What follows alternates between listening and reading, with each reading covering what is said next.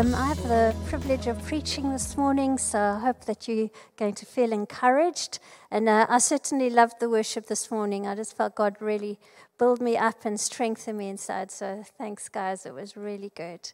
But one of the things that we've been doing in the life of the church is we've started a series which we did the first part in June of this year, which is called Family Matters.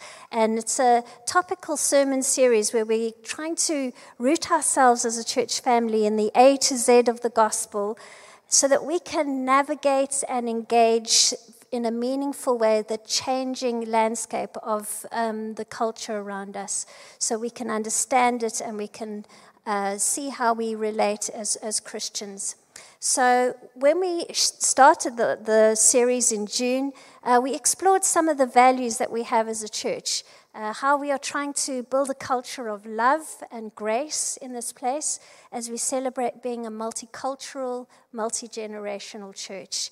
And this means creating space for conversations where we can hear each other's stories and journeys, because all of us are coming from such different backgrounds, such different experiences, that we want to create a space to appreciate how we are all on a journey together. But essentially, we want to see a community that is compassionate as we are rooted in the timeless truth of God's word and his grace. So the second part that we're going to be doing for the next 4 weeks, we are going to look specifically at our identity in God. What does that mean? Because I think that's one of the things that has been so shaken in our society at the moment, is understanding who we are and how we identify ourselves, how we see ourselves. And I want to say that our self-concept is shaped by so many different factors. When we talk about identity, we are talking about the ways in which we've constructed a framework for ourselves to reflect and define who we see ourselves to be. We all find ways of kind of saying, this is me, this is how I see myself. So there are many factors that influence our sense of self. One of the things that we could do is we could have a temporal view of ourselves, where it could be based on maybe you see yourself, reflect back on your younger self, how you were when you were a child or a young adult, or you have that sense of yourself. And then you've got a present tense sense of yourself. How are you doing in your life now? Maybe you're feeling great and you're feeling like you're doing well, or you're struggling, and that affects how you see yourself right now. And you might also have a future sense of yourself, your aspirations, what you want to be, how you see your life being. You might also have a contextual view of yourself. This is where we base our sense of self on external factors like our relationships. So I might say my sense of self is that I'm a daughter, I'm a sister, I'm a wife, a mother, a friend, a leader. All of those things reflect something with externally, but on how I see myself. Or perhaps on performance. So maybe you're doing really well in something and it makes you feel a certain way about yourself, or something that you love doing gives you identity. So I might say I love writing, and that's something that makes me feel who I am. Or it might be about how you fit into a social group or demographic. So I would say I'm a 53-year-old woman, so that might be my demographic. But all of us have a different thing that we are, that make us uniquely us, and no one is the same in those senses. All those external experiences and influences are different in how we shape and frame our self-concept. We could also say that we could have an individualistic or a communal view of ourselves. And that's often shaped by our cultures, our cultural upbringing. Like statements like, I am valued versus we are valued, the individual versus the collective. And you often see in some cultures there's very much a strong group identity, a sense of we belong to a bigger part. And other cultures, especially in the West, are much more individualistic. It's about me and my rights. I always remember watching a documentary. I can't remember who was the person doing the documentary, but it was about Japan. And in the documentary, there was a Japanese craftsman, and he was making this beautiful piece of furniture, and he had this lathe, and he was doing the lathe so that he pulled it inwards towards himself. So he's moving the blade towards himself. And I do remember the person kind of hosting the documentary said, that's really strange. In my culture, when you're using a sharp knife, you push it away so that you don't cut yourself, so you're protecting yourself. And he said, yes, but I'm doing it this way so I can protect others. So it was a very interesting, just that little action reflected a value within that society of individual versus communal. But it's also helpful to understand how concepts of personal identity have evolved over the course of history till modern day. Because we are a product of history. You might not know, you might think, I know my life is here and this is how I think and I'm quite unique. But actually, we are a product of centuries of thoughts and understanding and ideas that are passed down all the way through the generations. And wherever we find ourselves now in the 21st century, it's an accumulation of a whole lot of thought processes and philosophies that have been passed down. So during the times of Homer, so we're thinking like 700 BC, and I don't mean Homer Simpson, Homer, the ideals of man were that a man should be a valiant warrior, a hero, and that was what was esteemed as giving someone value and worth, that you were a strong man. I don't know what it said about women, but men were valued as warriors and for their strength. And later, then, during the classical Greek period, we have philosophers like Plato and Aristotle, and they began to say that a person's life really makes sense when you see it as part of the order of the universe, that there's an order in the whole of the way the world works and the universe and the spheres. And they said that in order to find a sense of yourself, you had to understand how you fitted into the great order of things. And for Plato, it was about the cosmic order, and for Aristotle, it was about the order of everyday life, that your life had a routine and a place in society. That's where you found something of your identity. But in around 350 AD, I hope you don't mind a little history lesson. So going like, oh no, is she going through the whole timeline? But in around 350 AD, Augustine, Augustine of Hippo, he was a wonderful Christian, and he introduced a Christian view that actually a person had a soul.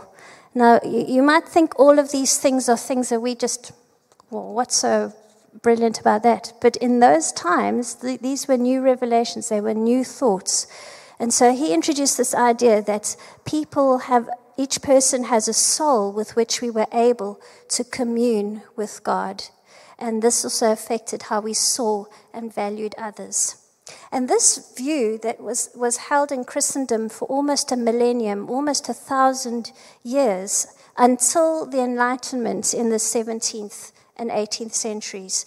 And then we get philosophers like Descartes and John Locke, who gave ideas that were beginning to change this basic view of personhood.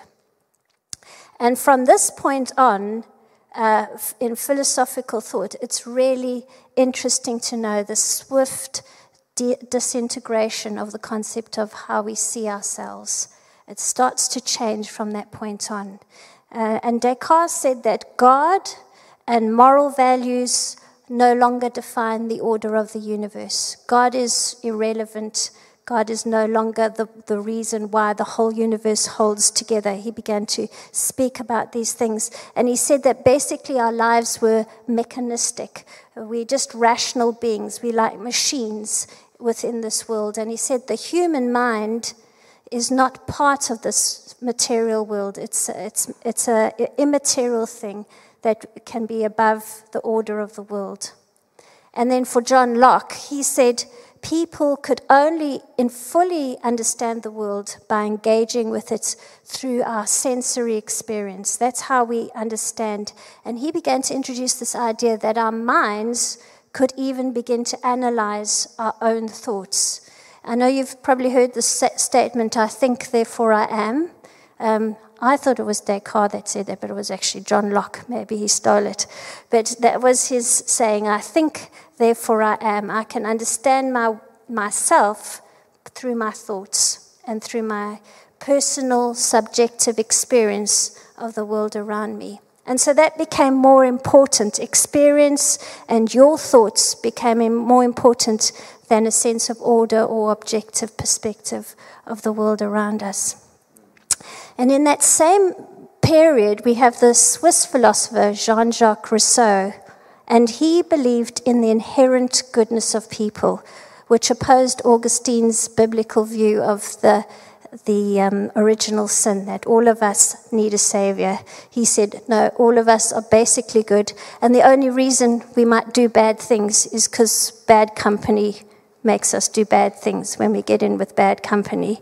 So that was his view. And then moving on, so we're jumping from the 17th and 18th centuries, moving on into the industrial age and the impact of World War I and World War II, which was devastating, which destroyed the fabric of society. The modern society started to draw on an existential philosophy in the 19th and 20th centuries. And the view of the existentialists was basically that everybody has this existential angst, it's almost like a sense of dread, disorientation, confusion and anxiety, and a view that the world is just absurd and nothing makes sense.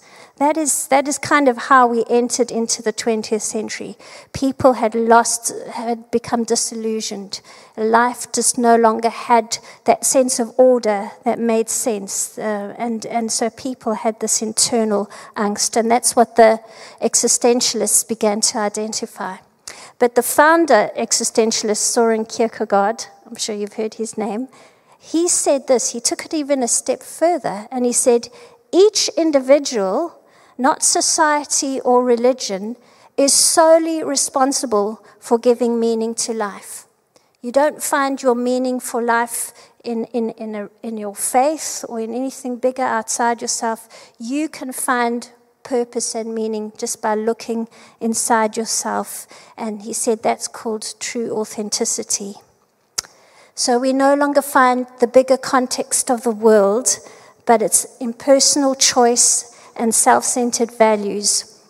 I suppose little phrases that echo that kind of thinking is, you must be true to yourself. We sometimes say that, and I think you can mean it in a really good sense, but it's leaning to that sense that actually you can find your own purpose and your own meaning apart from anything else and your context.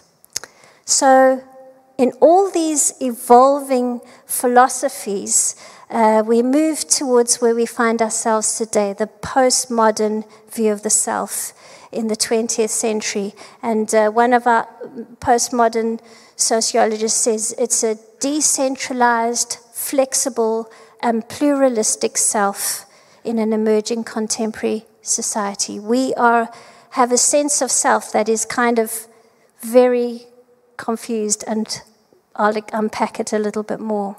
Because there's some things that now, with all this history, this unfolding journey of how we see ourselves, there are things that impact us in how we see ourselves now. One of those things is urbanization and work culture, where there's been a breakdown in family life and social structures. We are a consumerist culture, and that defines us. What we have, just accumulating things, that becomes what defines us.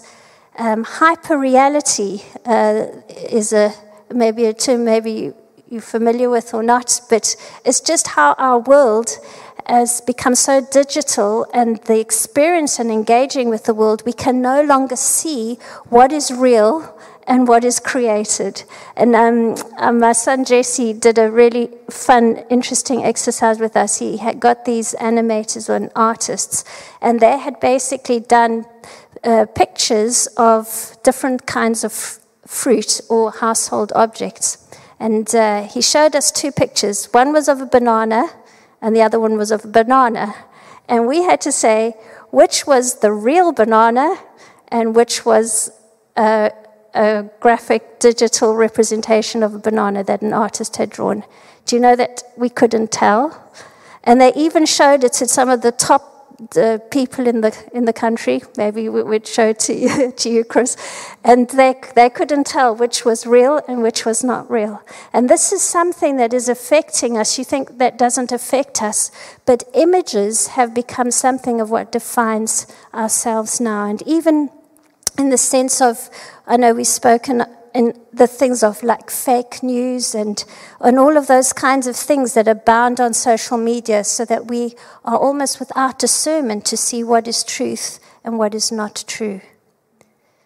And then another area that has impacted our 21st century is that we are used to, especially as Christians, to have what's called a meta-narrative, a sense of the flow of history and themes that run through history that give us sense of purpose and meaning.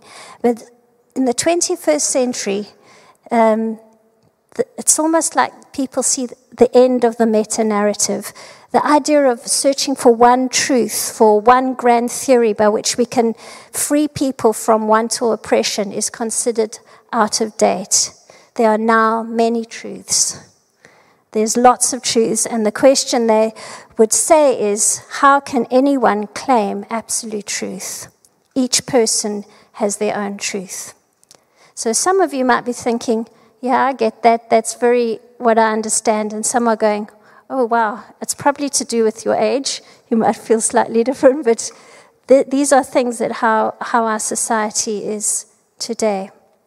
And one of the things when I was doing my reading, what sociologists are saying, and these are not Christians, these are just people who study the self and how it works, they say the impact of these postmodern perspectives has led to the self-concept being unstable and fragmented. And identity is now just a fictional construct around visual images that I project of myself, which can change according to what feels most authentic for me at the time. That is how we define ourselves.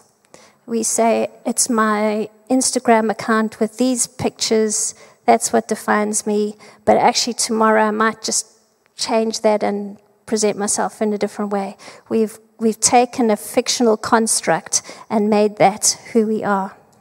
And the other thing that we use that's external to ourselves, we use images, but we also use language. And language has become very important in defining the self in the 21st century. But the thing with the language is that language is also unstable and constantly changing, which further destabilizes the concept of self, so that our identity has become fluid and transitional, just as much as the language used to describe us keeps changing. So there is a constant reinvention of the self as new terminology evolves to describe one's identity. So it's now become imperative to find identity within this language structure by identifying with a label to define the self. So we would say things like, I identify as feminist, or I identify as vegetarian, or non-binary, or different words that I use to capture my identity. So it seems that this philosophical progression over the centuries has steadily eroded also the authority and the validity of God's word as an answer to this existential angst that pervades society, because it has meta-narratives, because it is considered an absolute truth, because it speaks in a way that the current understanding of this culture doesn't embrace. It feels very difficult. And it's into this fragmented world of relative truth where reality is defined by one's inner subjectivity rather than external objectivity that the gospel of Jesus speaks. It's still relevant today.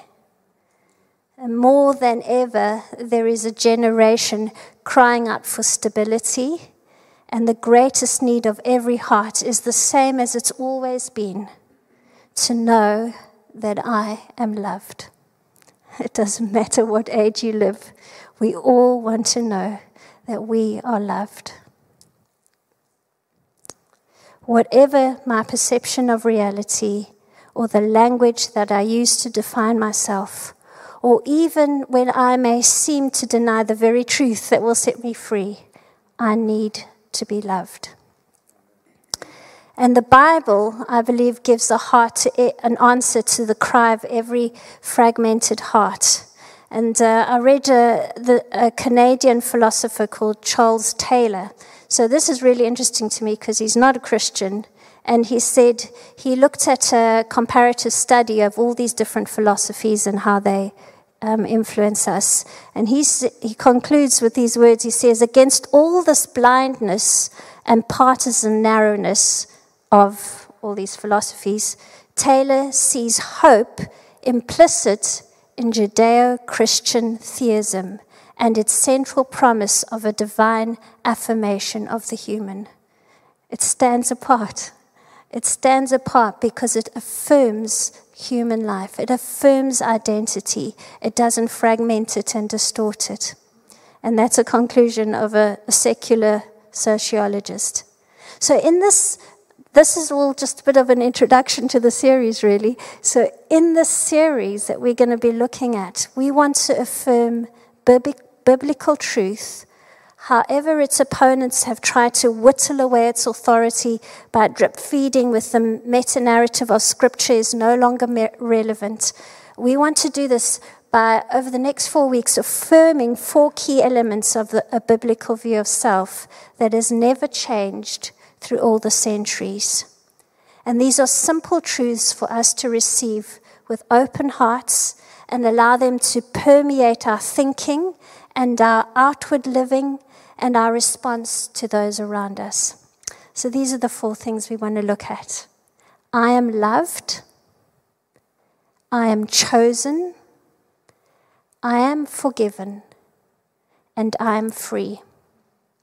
4 simple understanding of self that we want to explore over the next 4 weeks.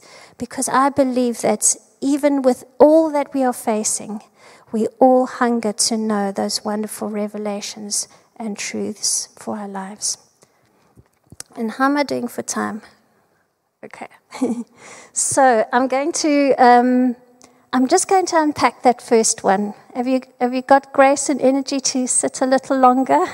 You're doing really well after all that fact download. So I want to speak this morning about I am loved. And I'm going to use a verse that I'm sure you could all just say off the top of your heads because you know it so well. You see it on on placards when I've seen it when people are playing golf with Tiger Woods playing golf. There's always someone with a verse saying John 3:16. I'm sure you could say it off without even thinking. For God so loved the world that he gave his only begotten Son, that whoever believes in him should not perish, but have eternal life. And I know we know that verse so well, but I'm going to unpack it this morning because I believe it helps us to understand that I am loved, that you are loved. So I'm going to start with for God. God is the initiator, the originator of all things. He is the Alpha and the Omega. He is the beginning and the end of all things. He had the first word and he'll have the last word. He is the creator of the universe. He sustains all life by the power of his word. He is sovereign over all. He is the Almighty King of Kings, Lord of Lords, the unchanging one. He is eternal. He is all-powerful. This God so loved the world, the great God. He so loved the world. In 1 John 4 verse 8 it says, God is love. God cannot but love. It is in his very nature and being to love, because that is his essence. And before the world and all its people existed, God's love was expressed in relationship as the Father and the Son and the Holy Spirit. And the Godhead relates to one another through love. And I think how the Trinity shows love to one another is they try to outdo one another in giving glory to each other. So the Father says, I want to glorify my Son. And when we read Jesus' words, he says, I want to glorify my Father. And the Holy Spirit says, don't want anything about me. I want to glorify Jesus. And Jesus says these words, I must decrease so that the Holy Spirit can increase. They are all about loving each other. There is an atmosphere of love in the Trinity. That is the essence of God. He is love. And so when God looked on the world, Jesus says, for God so loved the world, so loved the world. He was filled with compassion and kindness and pity and mercy when he looked upon the world. God, who is infinite, so loved the world because he was moved by compassion in his nature. And this world, he loved this world we've just been describing, this world of human striving and pride and disdain for God, this world that seeks its own way to finding meaning and significance, this world of suffering and cruelty, injustice and unkindness, this world that so hates him in its brokenness. God so loved the world, so loved the world, that he gave. You know, this relationship with God started with his initiative, his act of selflessness. His love compelled him to give. Love always moves towards generosity and sacrifice. It lays down its rights for the one it loves. God demonstrates his love by giving his only begotten Son. Now, begotten is an old-fashioned word that we don't really use much today. But Jesus is God's eternally begotten Son. He's one with the Father. And as it says in John, the Gospel of John, in the beginning was the Word, and the Word was with God, and the Word was God.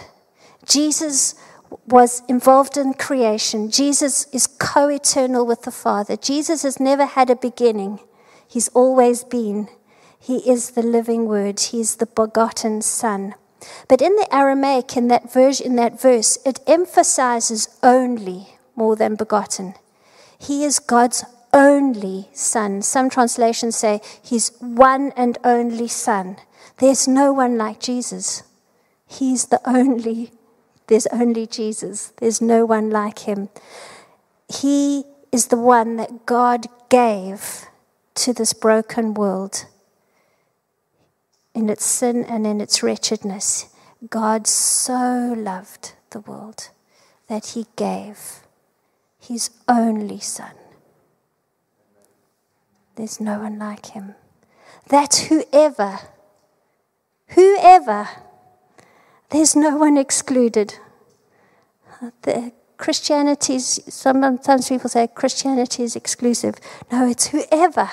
Doesn't matter what your background is, your age, your education, your job, your family background, your self-concept, your nationality, whoever, anyone everyone who believes in him.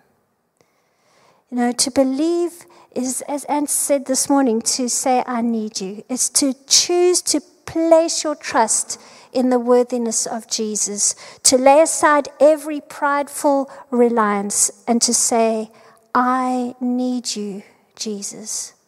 It's to put your hope in him completely as the one who alone can save you. To whoever believes in him shall not perish. When we don't know Jesus, we perish both in this life and we perish in eternity. Our life wilts away and it becomes more fragmented and lost, and our inner being begins to decline without Jesus in this life on earth. We also will not see the promise of eternal life that awaits everyone who believes in him. And there's this promise that you shall not perish, but have eternal life. One of my favorite verses is John 17, verse 3, which says, and this is eternal life, that you may know the only true God and Jesus Christ, whom he has sent. The moment that you believe in Jesus, you enter into eternal life. It doesn't start when you die one day. If you think eternal life starts once you've left this mortal coil, what does it say, gone to the fjords, like the parrot. That's not when it starts. It starts the moment you put your trust in Jesus, the moment you believe in Jesus. Your spirit is born again by the Spirit of God, and you receive an imperishable seed, like I taught last week, an imperishable seed of God's eternal life. Because you see, in that verse, it says, and this is eternal life, that you may know God and his Son. That word know is the same word that's used in Genesis where it says, Adam knew his wife Eve. It's an experiential intimacy that it's saying that eternal life is that you can experience and know the God of creation. You can know him intimately. That is what eternal life is. And it starts the moment you are born alive and made alive to him. In the Greek understanding of know, it's always intellectual. The Hebrew always uses know in the sense of experiential. You can know God, and that's what he's promised to us. So I'm going to just end off with a question, and then I'd love to pray for us. How do we experience this love? Because I'm sure it's been going in here. But you might be sitting here today and saying, I don't feel that here. I want to read to you Romans 5, verse 1 to 8, which is almost like Paul is unpacking those words of Jesus, for God so loved the world. He kind of like Paul in his wonderful, full way explains and expounds on this. Therefore, since we have been justified by faith, we have peace with God through our Lord Jesus Christ. Through him we have also obtained access by faith into this grace in which we now stand, and we rejoice in the hope of the glory of God. Not only that, but we rejoice in our sufferings, knowing that sufferings produce endurance, and endurance produces character, and character produces hope. And hope does not put us to shame, because God's love has been poured into our hearts through the Holy Spirit who's been given to us. For while we were still weak, at the right time, Christ died for the ungodly. For one will scarcely die for a righteous person, though perhaps for a good person you might dare to die. But God shows his love for us in that while we were still stinky sinners, Christ died for us. Isn't that beautiful? And I just want to hone in on verse 5. And hope that does not put us to shame, because God's love has been poured into our hearts through the Holy Spirit who has been given to us.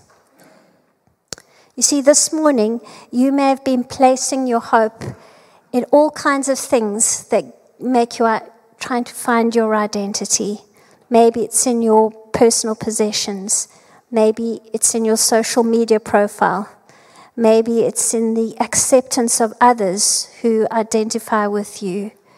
Or maybe it's in your own version of the truth. There's a kind of a hope, a false hope, that will disappoint you. Those things will not give you a sure hope. But in these words, Paul is saying there's a hope that you can have that is not going to let you down. Jesus won't disappoint you. He's not a sham. He won't make you look like a fool if you put your trust in him.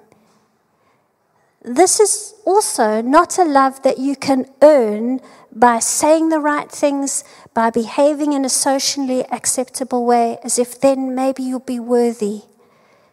And some people, even I've heard this said sometimes, but some people say, if you didn't have a good dad, you'll never really understand the love of the Father. That's not true. It's got nothing to do with your family, whether you had a good family or a difficult family. That's not how this works. This love is from God, and he pours it into our hearts by his Holy Spirit. It is a supernatural work of the Holy Spirit to know and experience the love of God. You don't have to worry if you think you've got the right credentials. Your credentials are to put your trust in him and what he will do. All we have to do is open our hearts to receive, and it's something that God does. It's not a mental assent, it's an experience. It's a personal encounter with God and his bounteous love that he lavishes on us. So some of us here today may have never experienced this love of God, and you're thinking, I just wonder what that's like. I'd love to know what that's like. But there is an invitation for you to meet with the living God who has shed abroad his love in our hearts when we place our faith in his Son. And I'm going to pray with us just now. But some of us here today may feel like you're brimming over with the love of God. It's just like bubbling up inside of you, and you feel his love intimately and powerfully, and it just overflows from your life to others. And others of us may have had a time when we remember when God poured out his love in our hearts. But the grind of life, the disappointments, the times when we have given into sin have just slowly dulled our experience of God's love. Wherever you find yourself today, God wants to give you more. He wants you to have more of his Holy Spirit and to supernaturally pour more of his love into your heart. Do you want that? More of his love. I'm going to end with this verse, Romans 8, because I want to tell you that if you don't feel very loved, this verse is for you. What does it say? Romans 8, verse 31 to 39. What then shall we say of these things? If God is for you, who can be against you?